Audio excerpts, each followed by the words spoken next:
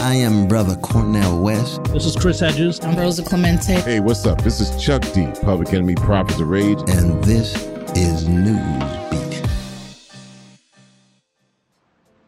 Man, everything really is more expensive right now. I mean, like everything. I was getting ice cream today and it was just like $6 for an ice cream. I got eggs. Eggs were more expensive than normal. It's not so bad right now, but recently I went to fill up my tank on the way home and I realized why I recently bought a motorcycle. It's so much cheaper. When I got home, I checked my electric bill. Man, well, with all these prices going higher and higher because of record inflation, if you're like me, you want to blame someone. You want to hold someone accountable. Was it Biden who did this, like the little stickers on the gas station over the summer said? Are prices going up and up because of COVID fallout? The war in Ukraine? Dare I say it, former President Trump? The short answer is yes, and all of the above. But obviously it's not that simple. And then I think to myself, well, this sucks, but at least we're all affected, right? I mean, the 1% are also feeling the brunt, right? Because they like to buy stuff and they got to eat too. Well, you can imagine my fury then when I learned the god-awful but unfortunately not surprising truth. Corporate greed. Business couldn't be better for major corporations and their rich overlords. In fact, they've been reaping record profits the whole damn time. So while we're out here scrounging to fill up our gas tanks or pay our utility bills or pick up ice cream for our kids, they're making all the money, hand over fist. And as you'll hear in the audio clips of several big name companies' shareholder calls, they know it and they couldn't be happier. Will they pass on all those exorbitant profits to help ease the pain of us customers? Hell no. Will they lower their prices since they're making so much extra loot? Of course not. Will they cease the incestuous and at one time illegal business practices such as buybacks, which exacerbate the inequity gap in this country and pad billions upon billions into their coffers? No. What's worse, even those corporate media outlets that we rely on for news are doing the same thing.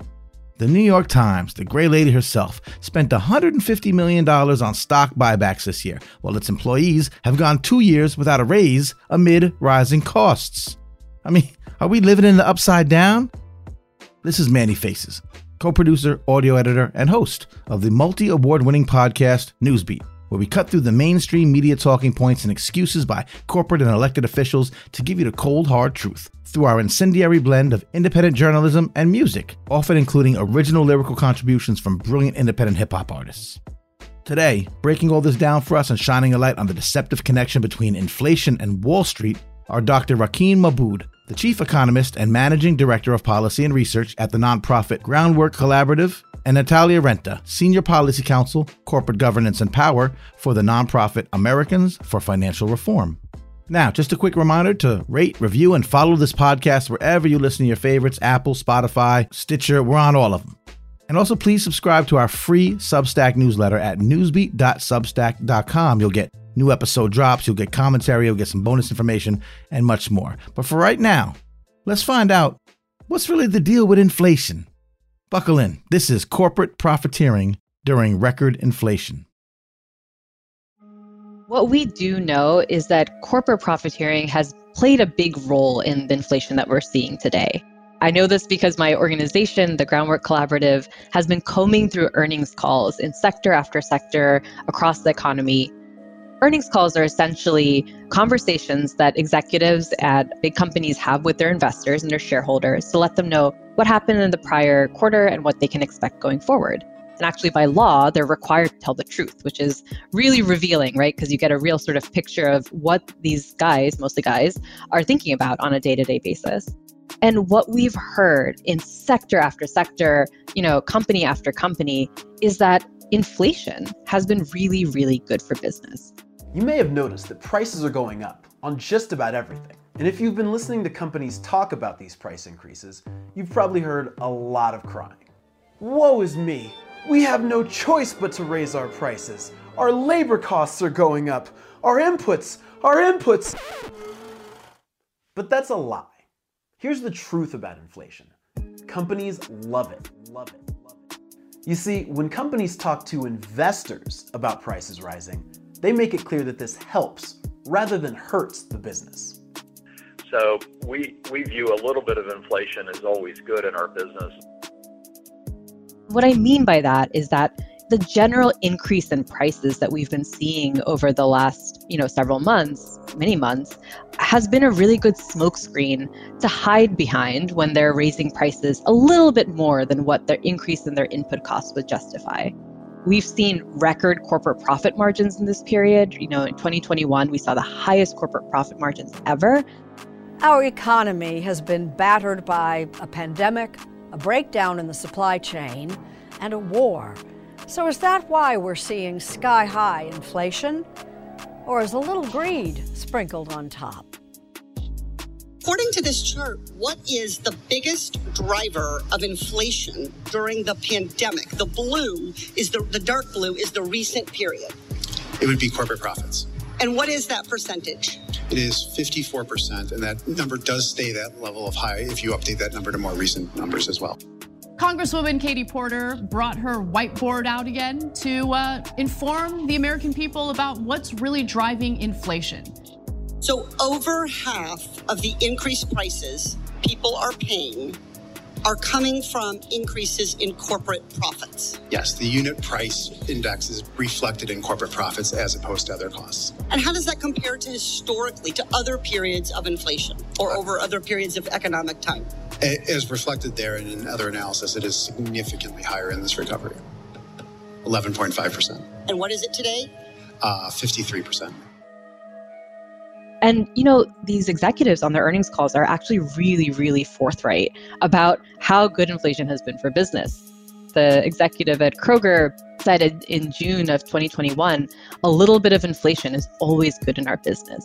And what he meant by that is inflation is a good cover for us to raise our prices and then raise them a little bit extra so we can skim it off the top and keep that and pad our pockets and pay that out to our shareholders.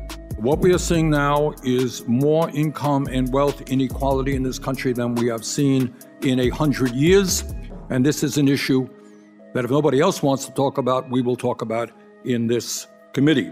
The problem is not that a low-wage worker got a 50-cent raise 2 weeks ago and a $1,400 check from the government last year, some of my Republican colleagues will suggest.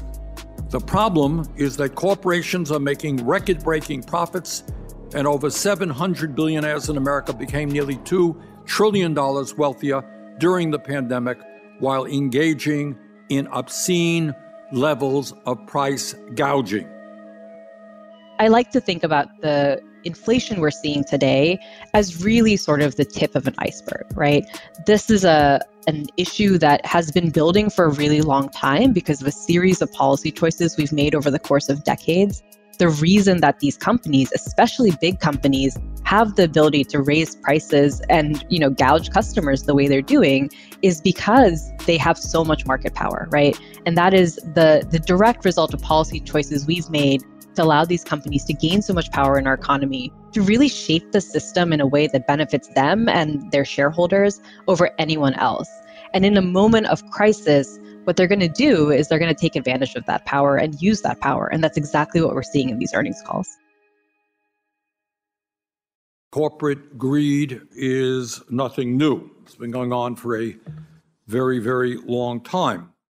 When we talk about why the American people are angry, why, among other things, we're seeing a spurt in the growth of trade unionism in this country, it has a lot to do with the fact that CEOs in large corporations now make 350 times more than their average workers. In addition to that, they receive stock options, golden parachutes, and a wide range of perks go to the CEOs. And meanwhile, working families are struggling to pay their bills, to feed their kids, to take a few weeks vacation, and to save up for retirement. Families across the country are struggling to keep up with rising gas prices. In Orange County, California, the price of gas is nearly $6 a gallon, and the price has gone up $2 a gallon in just 1 year. These higher gas prices are also pushing up the costs for small businesses and grocery stores, contributing to the higher prices that families are paying for everything from food to furniture. These corporations are making record profits, the highest that they have been in over 7 years, even as Americans are struggling. They plan to use these profits to buy back over $35 billion in stock, rather than investing in production to increase supply, transitioning to green energy, or bringing down the price at the pump. Oil and gas companies are reporting record-breaking profits for this past quarter. Those profits were in the tens of billions of dollars for just the past 3 months. For example, ExxonMobil pulled in nearly $20 billion in profit. Chevron took in more than $11 billion. Shell, $9.5 billion. BP, over $8 billion. And today, the world's largest oil company, Saudi Aramco, reported making $42 billion this quarter. Oil companies' record profits today are not because they're doing something new or innovative. Their profits are a windfall of war, a windfall from the brutal conflict that's ravaging Ukraine and hurting tens of millions of people around the globe. You know, at a time of war, any company receiving historic windfall profits like this has a responsibility to act beyond their narrow self-interest of its executives and shareholders. This is a widespread phenomenon, but I think one of the places you really see profiteering running rampant is in the energy sector. The petroleum and coal industries saw more than 1,000% increase in profits in Q2 of 2022 compared to their pre-pandemic average in 2019. And we've heard this on the earnings calls. Chevron, which is, someplace that I've probably filled up my tank, and maybe you all have too. Chevron made $11.6 billion in quarter two, up from $6 billion last quarter, and up 247% from a year ago. Their CEO touted that quarter two as one of the strongest quarters they've had in more than a decade. We delivered another strong quarter, another quarter of strong financial results, with ROCE over 25%, the highest since 2008. Strong cash flow enabled us to fund this higher level of investment, pay down debt for the 5th consecutive quarter, and return more than $5 billion to our shareholders through dividends and buybacks. And they emphasized that it was really focused on generating returns instead of production, because their production actually decreased, even though they were really banking these monster profits. This is a common thread. Marathon, which is another big energy and oil and gas producer, said that they are uniquely prioritizing their shareholders as the first call on cash flow. So to de-wonkify that, what does that mean? In all these big syllable words, essentially, we don't really care about you, even though you're struggling to put gas in your tank and drive your kids to school. And, over the summer, we saw really, really high gas prices that were taking a massive toll on folks. What we care about is that this is a great opportunity for us to raise our prices and pay that out to our shareholders. Prices at the pump have hit a record high across the U.S. this holiday weekend. Nationwide, the average cost for a gallon of regular gas is $4.61. That's about $1.60 more than a year ago. The price of gas has climbed so high, it's actually pushing down demand. We see this in other sectors too, and the real concern here is that even as prices go up, even as inflation maybe starts to ease a little bit, we're not going to see those prices come back down, right? These prices are going to stay sky high. Driven Brands is a good example here. They run auto shops and car repair services. They really sort of were boasting on their earnings call that the fact that they had provided an essential service, it made it much easier for them to take advantage of inflation. They said, quote, "We offer non-discretionary needs-based services. That means even as prices rise, consumers continue to get their vehicles repaired, maintained, washed, and they're all changed, and it'll be very low on the list of services that are downside when spending is squeezed." So in other words, we know that our customers need us, and so we're going to take advantage of that and raise prices even more. And we saw companies like Johnson & Johnson, which produces essentials like diapers, embarking on a similar strategy. We're not going to see these prices come back down, unfortunately, because these companies have so much power, right? A good example of that is AutoZone. AutoZone's CFO told investors in May that rising prices have benefited the company. Quote, "And as I've said before, inflation has been a little bit of our friend in terms of what we see in terms of retail pricing," and then added afterwards, "Historically, we've never brought prices back down, even after we've raised them." We want to recognize our AutoZoners for their tremendous success this past year. They far exceeded our expectations from the beginning of the year, and in a very challenging environment, as our pledge states, put our customers first, resulting in additional share gains and terrific sales performance on top of fantastic results in FY21. We grew our overall sales 11.1% on top of 15.8% growth last year, resulting in a 2-year growth that is among the highest we've ever experienced. Importantly, I want to point out that our industry has been disciplined about pricing for decades, and we expect that to continue. Historically, as costs have increased, the industry has increased pricing commensurately to maintain margins. It is also notable that following periods of higher inflation, our industry has historically not reduced pricing to reflect lower costs. So, this is a problem that we're seeing throughout the economy. I think it's really hitting consumers and families, especially on essentials, because, we don't have the option to dial back on things that we need to live our lives, like gas, like rent, like diapers, right? And so these companies know that, and they take advantage of that. The one that really sticks with me is the Chief Financial Officer of Constellation Brands. This is a company that is a beer, wine, and liquor distributor. It owns brands like Modelo and Corona that you might have heard of.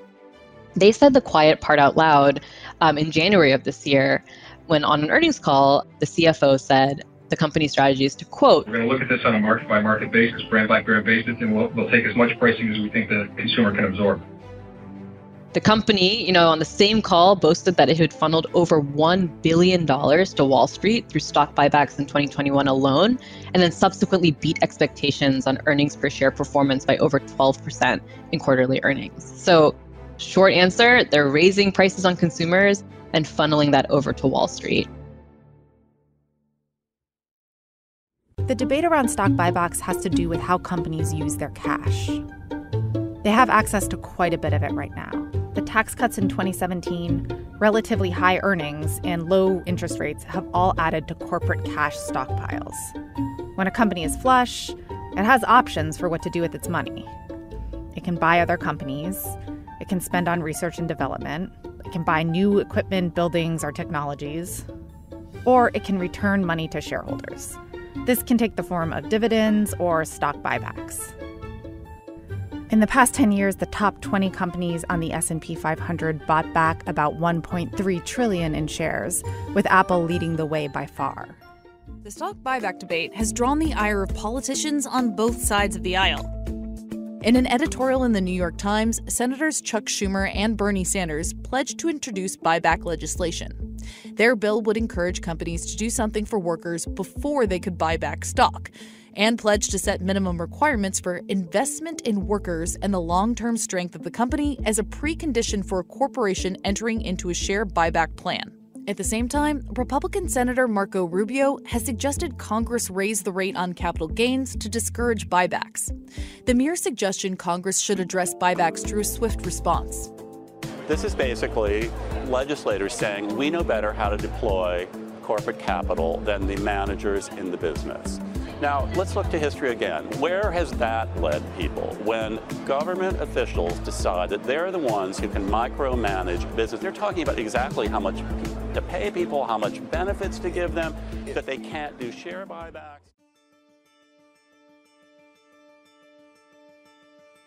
Our economy is essentially captured by shareholders. Shareholders and Wall Street's sort of presence in every single corner of our economy is dictating a lot of the decisions that these companies are making. So early on in the inflationary crisis, Walmart and Target both said, look, we're going to keep prices low because we want to make sure that we maintain our consumer base. And we're not going to do this whole, jacking up prices on consumers thing because we don't think it's a good strategy.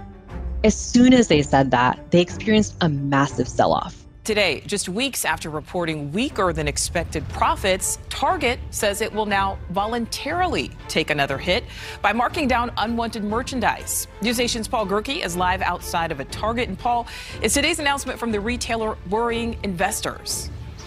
Yeah, at least a little bit, Nicole. Target's stock price at one point today dipped as low as 7%. It closed the day on a bit more of an up note, down about 2.4%. Its CEO said it was important to be prudent about this, to get out in front of this issue. What you need to know can be distilled into a single sentence. There's about to be a big sale. And in a time where it seems like everything is costing more, that's no small thing. So shareholders revolted. They were like, absolutely not. We saw that this strategy worked in every other sector. We want you to do the same.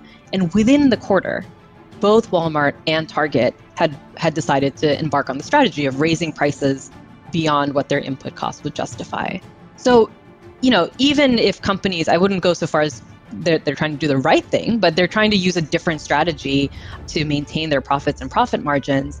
The real pressure that Wall Street is putting on them to really jack up prices, earn record profits, is something that is part of that iceberg, right? It's one of those sort of underlying things that is baked into the way we've set up our economy. It ensures that these companies are prioritizing, maximizing their short-term returns, whatever the cost to consumers, but also whatever the cost to their workers, right? These companies are not, by and large, raising wages for their workers. They are driving down labor standards. They are pushing more and more workers into becoming independent contractors where they have even fewer rights. And so there's a clear sort of cost and benefit here. And the people who are benefiting is Wall Street. For 40 years, the U.S.-led global economy has produced an enormous improvement in human welfare. Since 1981, the proportion of the world's population living in extreme poverty on less than $1.90 per day has fallen from 42% to 10%. But in countries with advanced economies, inequality of income and wealth has surged. And nowhere has it surged more than in the U.S., where reliance on free market forces has been strongest. That magnifies rewards for those at the top and leaves most others behind. I think the biggest issue is that there has been this belief that the purpose of companies is to maximize the value of shareholders, as opposed to actually companies depend on the government to exist and to survive. So, they actually should be held accountable to all of the people that they affect. So their workers, consumers, taxpayers, like people across their supply chains. They should balance the interests of all these different stakeholders, including shareholders, right? But I think the second piece of that is that a lot of the way the financial markets work, the interest of short-term speculation of wealthy shareholders is what tends to dominate, right? So this sort of quarter by quarter thinking and shareholders that are basically trying to game the system. And there are some hedge funds, for example, that target certain public companies and they buy up a huge portion of the company and then they try to extract concessions from management, which are often increased stock buybacks. So, more share of the profits going to shareholders and less investments in research and development and layoffs and all of these things. This didn't used to be a practice that really happened before the 80s. So before 1982, companies didn't really do stock buybacks because they were afraid that they could be held liable for market manipulation under the Securities Exchange Act. But in 1982, the SEC, the Securities and Exchange Commission, finalized a rule creating a safe harbor. If a CEO can make money simply by cutting his workforce, increasing profits, starving research and development, you're not going to feel the impact of that for years down the road. However, your stock will see an immediate impact from that. Further, Lozanic last time he was on was talking about the stock buyback as another means in which to increase the value of your stocks. You have cash reserves, you have profits. Do you plow that money back into buying new machinery, research and development, employee training, or instead, you go on the stock market, buy back your stock, and increase the value of the remaining stocks? the Securities and Exchange Commission has admitted it has no ability to enforce the main rule intended to prevent market manipulation when companies buy back their own stock, and no intention to do so. In other words, in 1982, SEC adopted the rule 10b-18, which provided companies with a so-called safe harbor, or an exception, if you will, on the idea of potential criminal prosecution of market manipulation, or even civil prosecution of market manipulation, if they adhered to 4 principles or limitations. So basically, a pretty major loophole. They created a system whereby if companies stay within really generous parameters of how much stock they buy back, that there's a safe harbor against liability. But the SEC doesn't actually currently even have the information they would need to even know whether companies exceed the safe harbor. This has become a growing issue in the more progressive corners of the Senate. Bernie Sanders has been talking about this considerably. Senator Tammy Baldwin, Democrat from Wisconsin, sent a letter to SEC Chair Mary Jo White asking about the stock buybacks.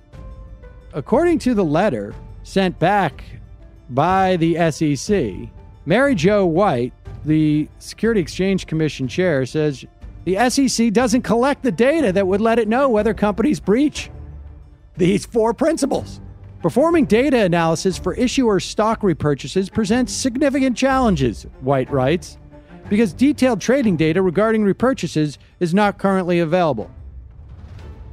But the safe harbor as it is huge, and some critics have called it legalized market manipulation, this big loophole that started in 1982.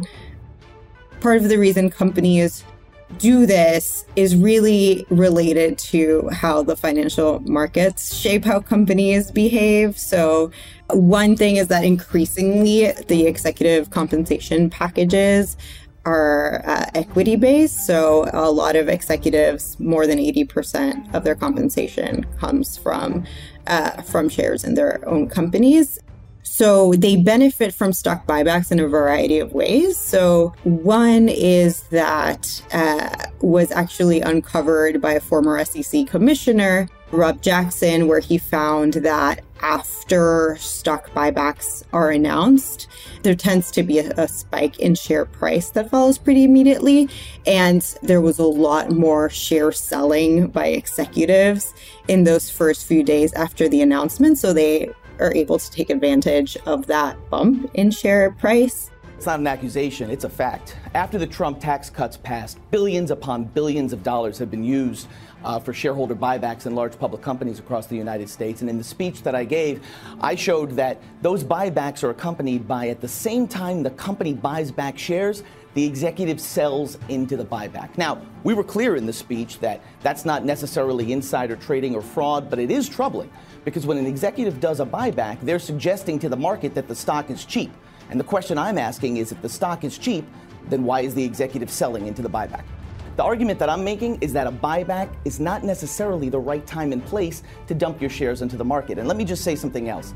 My study is very preliminary, but it's part of a big, broad academic discussion that's been happening for years about executives' incentives. Last year in the Review of Financial Studies, a top peer-reviewed journal, Alex Edmans, formerly of the Wharton School, he's now advising the United Kingdom's government on buybacks, made the same point in a very similar study. He showed that when executive shares vest that they get in compensation, they're much less likely to make long-term investment. They're much more likely to engage in a buyback.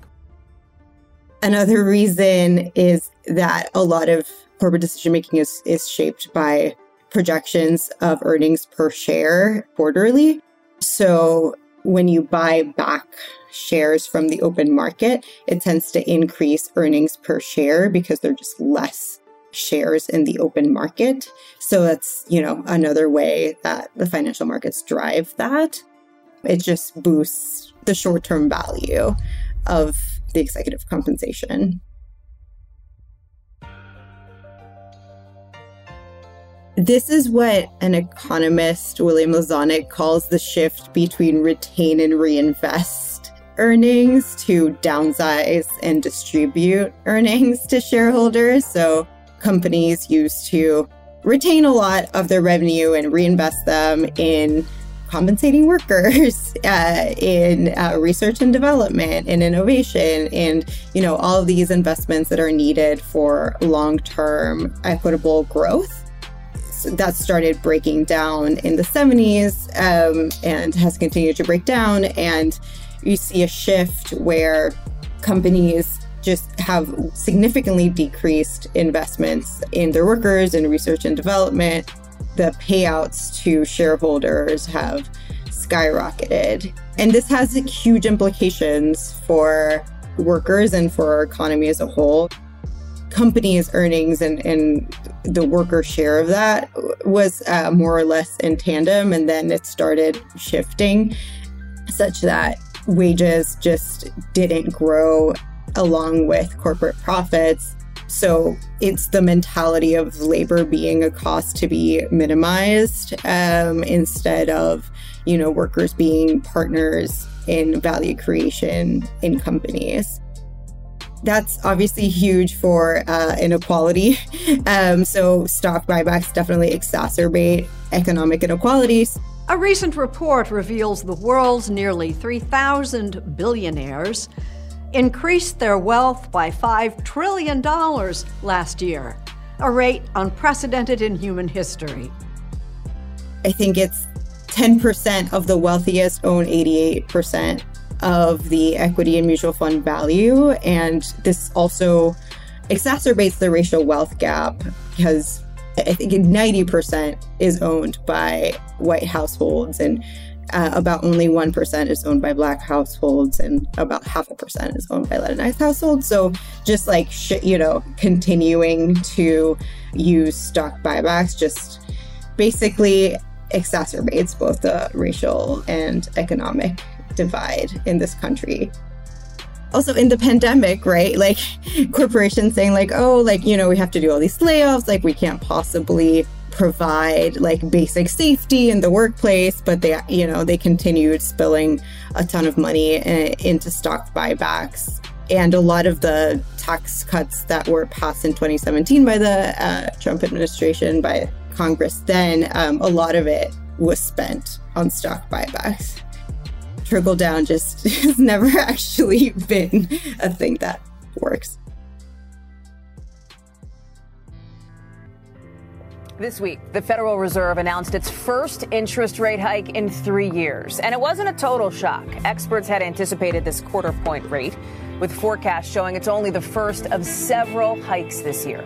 It comes as a lot of Americans are feeling that pinch at the gas station and the checkout counter because of months of rising inflation, the kind of thing we haven't seen in decades. Today, the Federal Reserve is expected to hike interest rates again by 0.75%. It's the fourth hike this year as it attempts to drive down surging inflation. While higher interest rates, slower growth, and softer labor market conditions will bring down inflation, they will also bring some pain to households and businesses. These are the unfortunate costs of reducing inflation. I just want to translate what Jerome Powell just said. What he calls some pain means putting people out of work, shutting down small businesses because the cost of money goes up, because the interest rates go up. I'm very worried that the Fed is going to tip this economy into recession. When we hear the word inflation, often the first place folks go is the Fed. The Fed is going to fix this, it's going to raise interest rates, it's going to slow down the economy, and it's going to get rid of the high prices. The problem with that in this particular instance is that the core drivers of inflation, a supply chain crisis, a COVID pandemic, corporate profiteering, a war in Ukraine, none of those are issues that the Fed actually has any control over, right? Jerome Powell himself said in front of a House Financial Services hearing over the summer, we can't actually address the supply side issues that are driving prices up.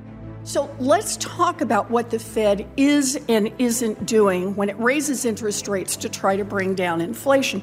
Let's start with gas prices. The price of gas is up 40% since Russia invaded Ukraine in February. Chair Powell, will gas prices go down as a result of your interest rate increase? I would not think so, no. Okay. That matters because gas prices are one of the single biggest drivers of inflation. Energy prices overall drove a third of the inflation last month, but the Fed's tools, as you say, have no impact here. So let's look at another necessity, food. Price of groceries is up nearly 12% this year. Americans feel the pinch. No matter how much groceries cost, people still got to eat. Chair Powell, will the Fed's interest rate increases bring food prices down for families? I wouldn't say so, no. Okay. So a Fed increase won't bring down these prices. And why? Because rate hikes won't make Vladimir Putin turn his tanks around and leave Ukraine. Rate hikes won't break up monopolies. Rate hikes won't straighten out the supply chain or speed up ships or stop a virus that is still causing lockdowns in some parts of the world. It's important for us to acknowledge that the Fed exists and that, it's a tool that has been used in the past to control inflation, but it's far from the only tool we have available to us. And in fact, when we actually look and unpack the drivers of higher prices, what we actually realize is, hey, there's a ton of things that we can be doing to bring down prices. We can invest in a functioning supply chain. We can invest in rail. We can invest in shipping. We can invest in trucking. Actually, let's build a system that works, right? Not one that falls apart anytime there's a little bit of fluctuation in demand. President Biden recently called for an excess profits tax on oil and gas companies. Let's do that more broadly, right? I mean, oil and gas is a good place to start, but let's actually, incentivize these companies to reinvest in their own, in creating a better product rather than skimming off the top and paying out to their shareholders. We can make price gouging illegal. 3/4 of U.S. states have price gouging laws on the books. Let's put in place a federal statute that makes price gouging illegal.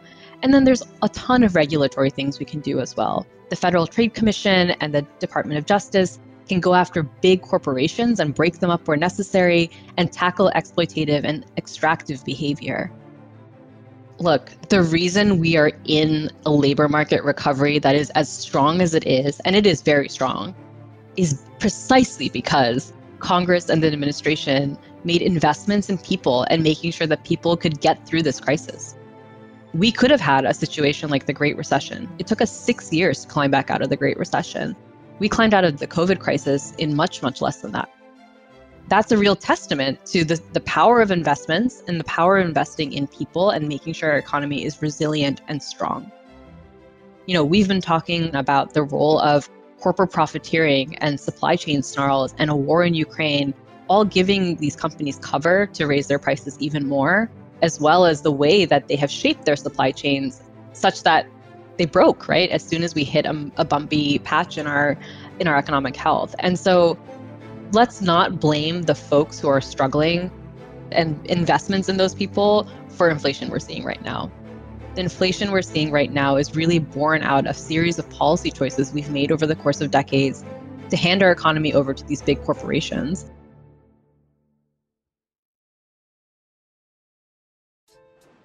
Well, there you have it. Once again, this is Newsbeat's host, Manny Faces, extending a huge, huge thank you to you for listening. Before we give an extra special shout out to our incredible guests, we thought it was important to note that there have been some positive developments, albeit on a small scale, targeting stock buybacks. For example, a little-known provision in the Inflation Reduction Act, which Congress passed back in August, includes a 1% excise tax on stock buybacks. We break down more of these developments in our Substack newsletter, so please be sure to check that out after you listen. Newsbeat.substack.com. You can learn more about Dr. Rakid Mabood and all the amazing work she and her team are doing at Groundwork Collaborative by checking out groundworkcollaborative.org. You can learn more about all the incredible work Natalia Renta and her team are doing at Americans for Financial Reform by visiting ourfinancialsecurity.org. Once again, you can learn more about us and what we do by subscribing for free to newsbeat.substack.com for new episode drops, important commentary, bonus material, and more. Check out all our previous episodes, extended guest and artist bios, and much more on your podcast app, and much more at usnewsbeat.com. Please be sure to rate and review us and follow wherever you listen to podcasts. Every little bit of love helps, so we thank you in advance. I want to shout out to our entire team here at Newsbeat. We are currently awaiting the results of the inaugural Signal Awards honoring excellence in the podcast realm. We are up for an award in the news category for our previous episode, Murdered and Missing Indigenous Women, Girls, and Two-Spirit People. We were honored to have been chosen as a finalist. We are up against Al Jazeera and The New Republic. So we're in fine company on the journalism tip, and it's really great that our small but mighty organization is being recognized in this way. We'll find out January 10th if we're a winner. You can also, if you want, jump over to signalaward.com and find us in the news category and vote for us as a listener's choice. It's up to you. We'll see what happens either way. And once again, we thank you for listening, for all your support and love. We'll catch you next time. Peace.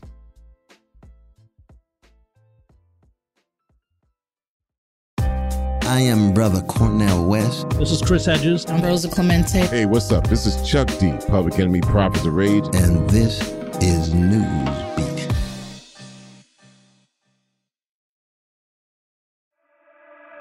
This is a Many Faces Media production. Many Faces. You sick for this one.